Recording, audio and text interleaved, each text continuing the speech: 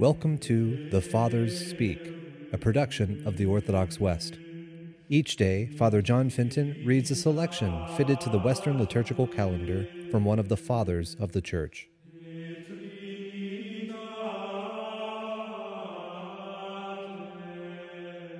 On this day, as we commemorate the faithful departed, this All Souls' Day, let us listen to a portion of a homily by our Father among the Saints, Gregory the Great. Obviously, the resurrection that our Lord reveals in himself, he is one day going to bring about in us.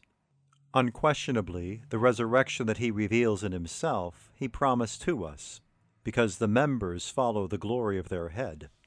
Accordingly, our Redeemer accepted death in order that we might not fear death.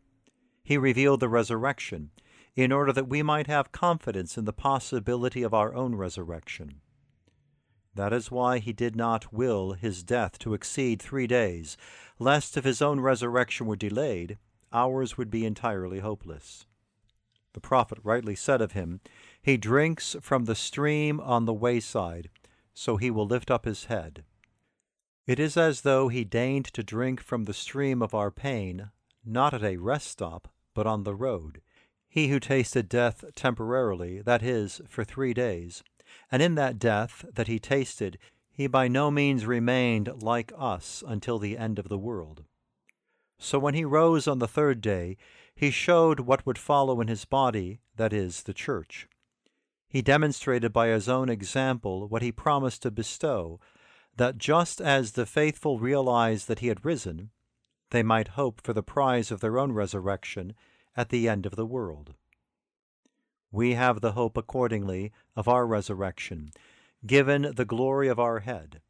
However, lest anyone should perhaps say, even in secret thought, that Jesus rose from the dead because he who is God and man overcame the death by his divinity that he suffered in his humanity, whereas we, who are mere humans, cannot rise from the condemnation of death, it is well that in the very hour of his resurrection many bodies of saints rose as well, in order that he might show us both his own example and that of others who were like us in being mere humans, and thus confirm our hope in the resurrection.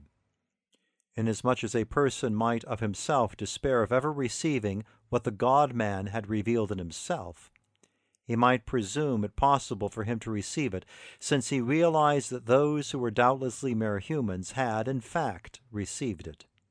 There are those, however, who, when they reflect that the soul separates from the body, which in turn dissolves into rottenness, which in turn resolves into dust, which in turn so confuses itself with the atoms that it could never be seen by human eyes, they consequently despair of the possibility of the resurrection.